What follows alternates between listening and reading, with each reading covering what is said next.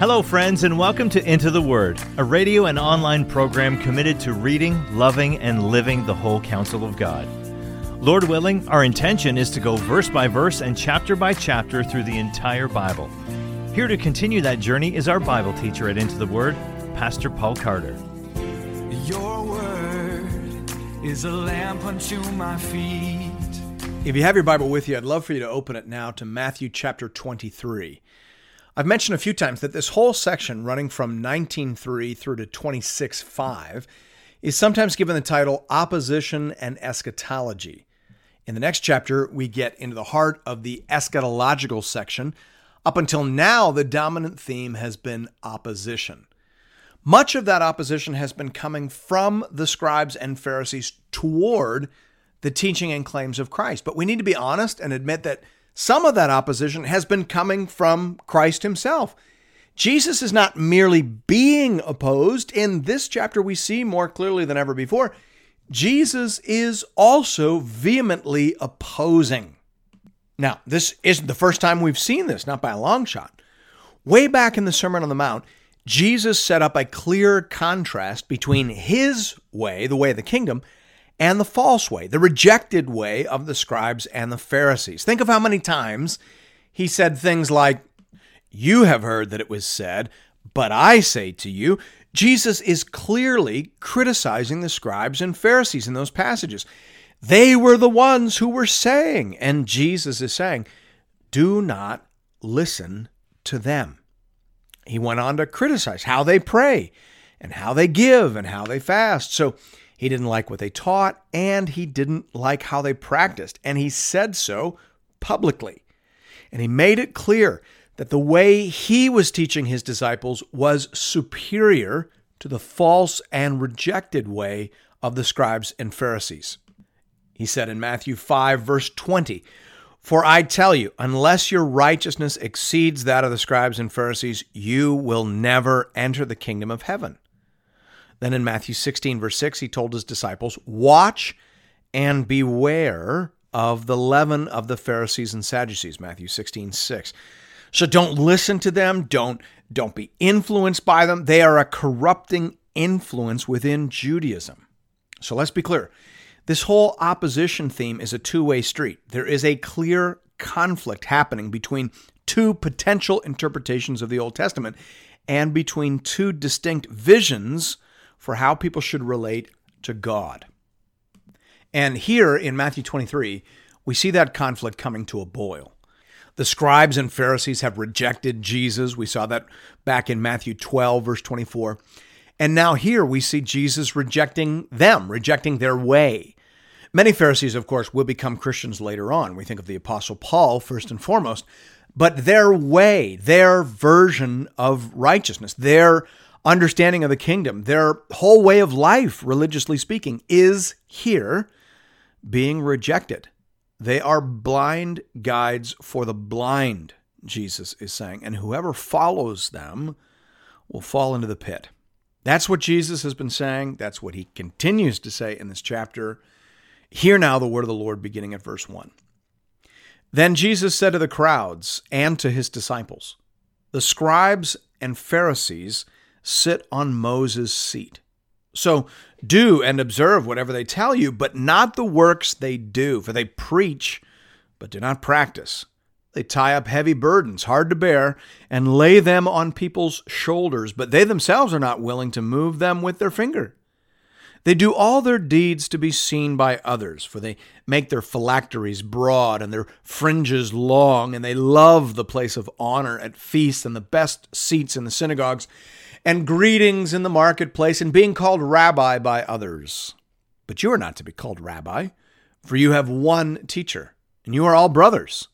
And call no man your father on earth, for you have one Father who is in heaven. Neither be called instructors, for you have one instructor, the Christ. The greatest among you shall be your servant. Whoever exalts himself will be humbled, and whoever humbles himself will be exalted." So here we see Jesus' further rejection of the Pharisaic form of righteousness. All preaching and no practice. All externalism and no heart. All pride and no pity. Do not be like them. Nevertheless, and quite surprisingly, Jesus says that because they sit in Moses' seat, they must be obeyed in at least a limited sense. We remember here the Apostle Paul saying at his own trial, "It is written, you shall not speak evil of a ruler of your people." Acts 23, verse 5. Followers of Christ must outdo one another in showing honor wherever possible, but we must not take these sorts of leaders as our example. We must be characterized by humility, service, and sacrifice. In verses 8 to 10, Jesus says some things that are hard to understand. What does he mean when he says that we should not call people rabbi or teacher, and we shouldn't refer to anyone as father? How exactly does he intend for us to take that?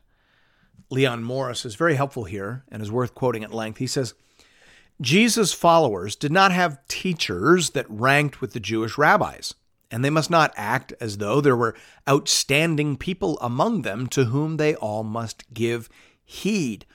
One is your teacher, Jesus says, and that has its implications for all his followers.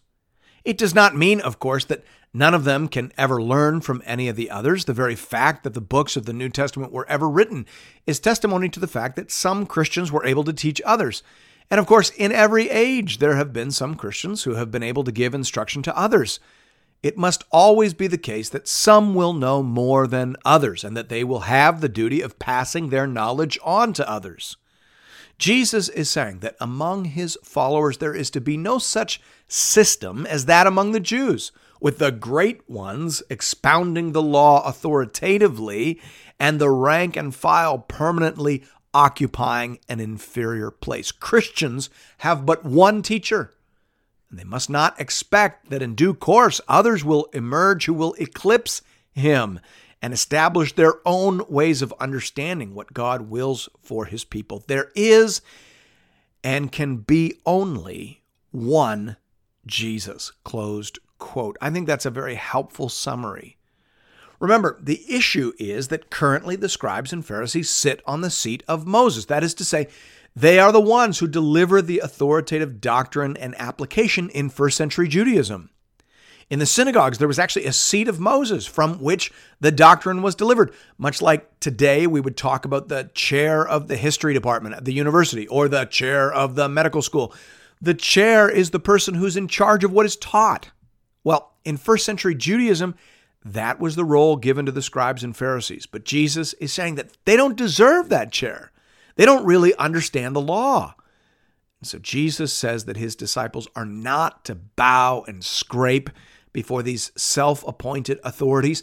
They are to accept Jesus as their sole authority. Jesus is the sole authoritative interpreter of the law. He is the Word of God in the flesh. That's John's phraseology, but that's Matthew's theology, as we can see clearly in this text.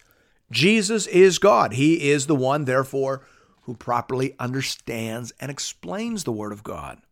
So, he is the teacher. He is the master. He is the one who makes authoritative pronouncements in the church. Now, as Morris says, that doesn't mean that there aren't people who study and who accumulate knowledge and who pass that on to other people. But that isn't what was happening in Judaism. These scribes and Pharisees were making authoritative pronouncements. They were making doctrine. They were developing a layer of tradition that, according to Jesus, had become more authoritative than the Scripture itself. That's the problem that Jesus is addressing here. So, in the church, among Christ's followers, his word reigns supreme. He is our hermeneutical principle. Pastors and elders are in charge of making sure that their people are well taught, and they're in charge of making sure that the Christian message is passed on faithfully from generation to generation, but they are not makers of doctrine, and they should not expect to be treated with special dignity. They should be treated with respect, as per Hebrews 13:17, but without any of the fawning and the silliness that can so often creep into religious culture. I will say here that this is one of the reasons that I'm a Protestant. No pastor should expect any other human being to kiss his ring or to accept his pronouncements as having divine authority. When I step into the pulpit, I expect my people to be following along in their open Bibles. And if I say something that doesn't square with what's on the page, I expect them to correct me kindly and lovingly from the text. Because we are brothers and sisters, and we have only one Father, only one Master, and that is the Lord. He is the authoritative voice in the church. Thanks be to God. We jump back into the text at verse 13. Jesus is not yet done in his denunciation of the scribes and Pharisees. But woe to you, scribes and Pharisees, hypocrites! For you shut the kingdom of heaven in people's faces. For you neither enter yourselves, nor allow those who would enter to go in. Woe to you, scribes and Pharisees, hypocrites! For you travel across sea and land to make a single proselyte, and when he becomes a proselyte, you make him twice as much a child of hell as yourselves.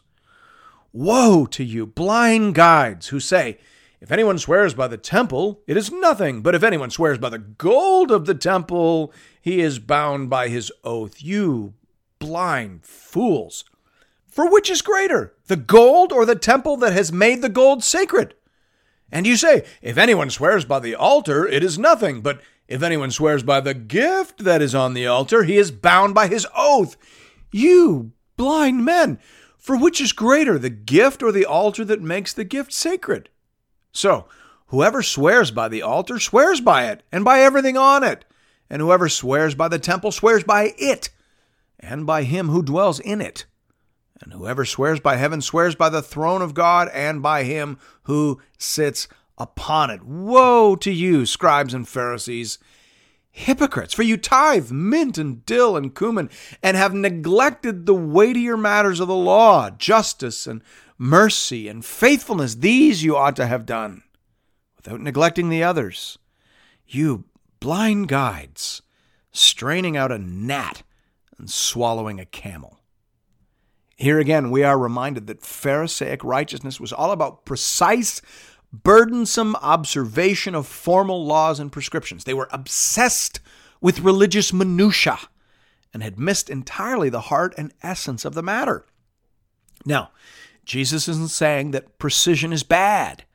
He is saying that heart matters more. Heart has to come first. If you're precise in the wrong spirit, or if you're precise in the wrong direction, you've accomplished nothing of value. And if you are precise about the wrong things, then you're just wasting your life. Now let's just pause here and acknowledge that the Pharisaic spirit has too often been permitted and nurtured even within certain circles in evangelicalism. Evangelicalism tends to attract people who like to be precise in their religious observances.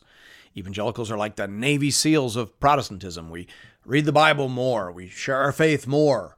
We take everything more seriously, and that's good. But as a result, we tend to attract personalities obsessed with detail and minutia. We attract theological cage fighters who want to split the church and excommunicate people over words they don't even fully understand. And we attract devotional guard dogs who want to know how many days a year we're fasting and how much exactly we're tithing and whether or not we cut our grass on the Lord's Day. Okay, that is modern day Pharisaism, and it needs to be lovingly but firmly put down. It needs to be corrected. That is not the Jesus way. If you spend a great deal of time trying to argue people over to your particular view of Lord's Day observances, or if you get into arguments online over theological minutia, and yet you neglect the weightier matters of justice, mercy, and faithfulness, then you are a Pharisee. You are a blind guide. You are straining out gnats and swallowing camels and doing great harm, however inadvertently, to the cause of Jesus Christ. Stop. Love mercy. Love justice. Love faithfulness. Those are the weightier matters. Be about those things. Be about Jesus. Spend most of your time trying to commend his loving authority. Verse 25. Woe to you, scribes and Pharisees, hypocrites, for you clean the outside of the cup and the plate, but inside they're full of greed and self-indulgence. You, blind Pharisee, first clean the inside of the cup and the plate, that the outside also may be clean. Woe to you, scribes and Pharisees, hypocrites, for you are like whitewashed tombs, which outwardly appear beautiful, but within are full of dead people's bones and all uncleanness. So you also outwardly appear righteous to others, but within you are full of hypocrisy and lawlessness. According to Jesus, righteousness is first and foremost a matter of the heart. It starts on the inside and seeps out. The Pharisees, however, only care about the outside. They whitewash themselves. They whitewash everything. They just want to look good. But Jesus people want to actually be good. They want to be changed from the inside out into the image and likeness of Jesus Christ. Verse 29, woe to you, scribes and Pharisees, hypocrites! For you build the tombs of prophets and decorate the monuments of the righteous, saying, if we had lived in the days of our fathers, we would not have taken part with them in shedding the blood of the prophets. Thus you witness against yourself that you are sons of those who murdered the prophets. Fill up then the measure of your fathers. You serpents, you brood of vipers, how are you to escape being sentenced to hell? Therefore I send you prophets and wise men and scribes, some of whom you will kill and crucify, and some you will flog in your synagogues and persecute from town to town, so that on you may come all the righteous blood shed on earth, from the blood of righteous Abel to the blood of Zechariah, the son of Berechiah, whom you murdered between the sanctuary and the altar. Truly, I say to you, all these things will come upon this generation. Here, Jesus says that the scribes and Pharisees of his day are of a piece with those who persecuted the prophets of God in former generations. They claim to honor the prophets, but in truth, if they were to appear again today, they would kill them just as surely as their ancestors killed those who came before. The reference to this generation at the end of verse 36 is sobering. It is not only the leaders who are condemned, but all those who fail to reject them and to embrace Jesus as their rightful Lord and Savior. That leads to the lament that concludes the chapter beginning in verse 37. O Jerusalem, Jerusalem, the city that kills the prophets and stones those who are sent to it. How often would I have gathered your children together as a hen gathers her brood under her wings, and you were not willing. See, your house is left to you desolate, for I tell you, you will not see me again until you say, blessed is he who comes in the name of the Lord. This is no mere theological squabble, friends. This isn't a turf war in first century Judaism. This is a life or death struggle for the true vision, for the soul of the kingdom of God. The way of the Pharisees is being rejected. All those who remain under their yoke will share in their impending doom. So come out from them, Jesus says. Come to me, how I would gather you as a hen gathers her brood under her wing.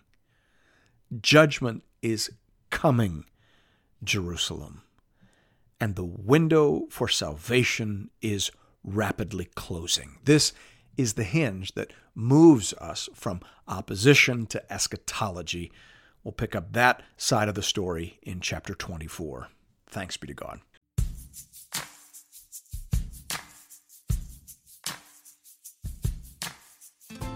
And thank you for listening to another episode of Into the Word. If you've appreciated the Into the Word ministry, I'd like to personally invite you to pay it forward by supporting one of our preferred mission partners. For the remainder of this year, we are highlighting the church planting ministry Mile 1 in St. John's, Newfoundland. Newfoundland is classified as an unreached population, with less than 2% of people identifying as evangelicals. Mile 1 Ministries is committed to helping healthy churches plant other Bible-believing, gospel-preaching churches. Here at Into the Word, I only promote ministries that I have firsthand, on-the-ground experience with. Mile 1 is bearing fruit and is being led and stewarded by people that I know and trust. If you'd like to make a contribution to this important ministry, you can do that by visiting the Into the Word website at intotheword.ca. There are giving options there under the Give tab for both Canadian and American listeners. International listeners are welcome to give as well, though their gifts may not qualify for charitable receipts in their nation. Thank you for considering this method of showing your support for the Into the Word program. And may God alone be glorified. Your word is a lamp unto my feet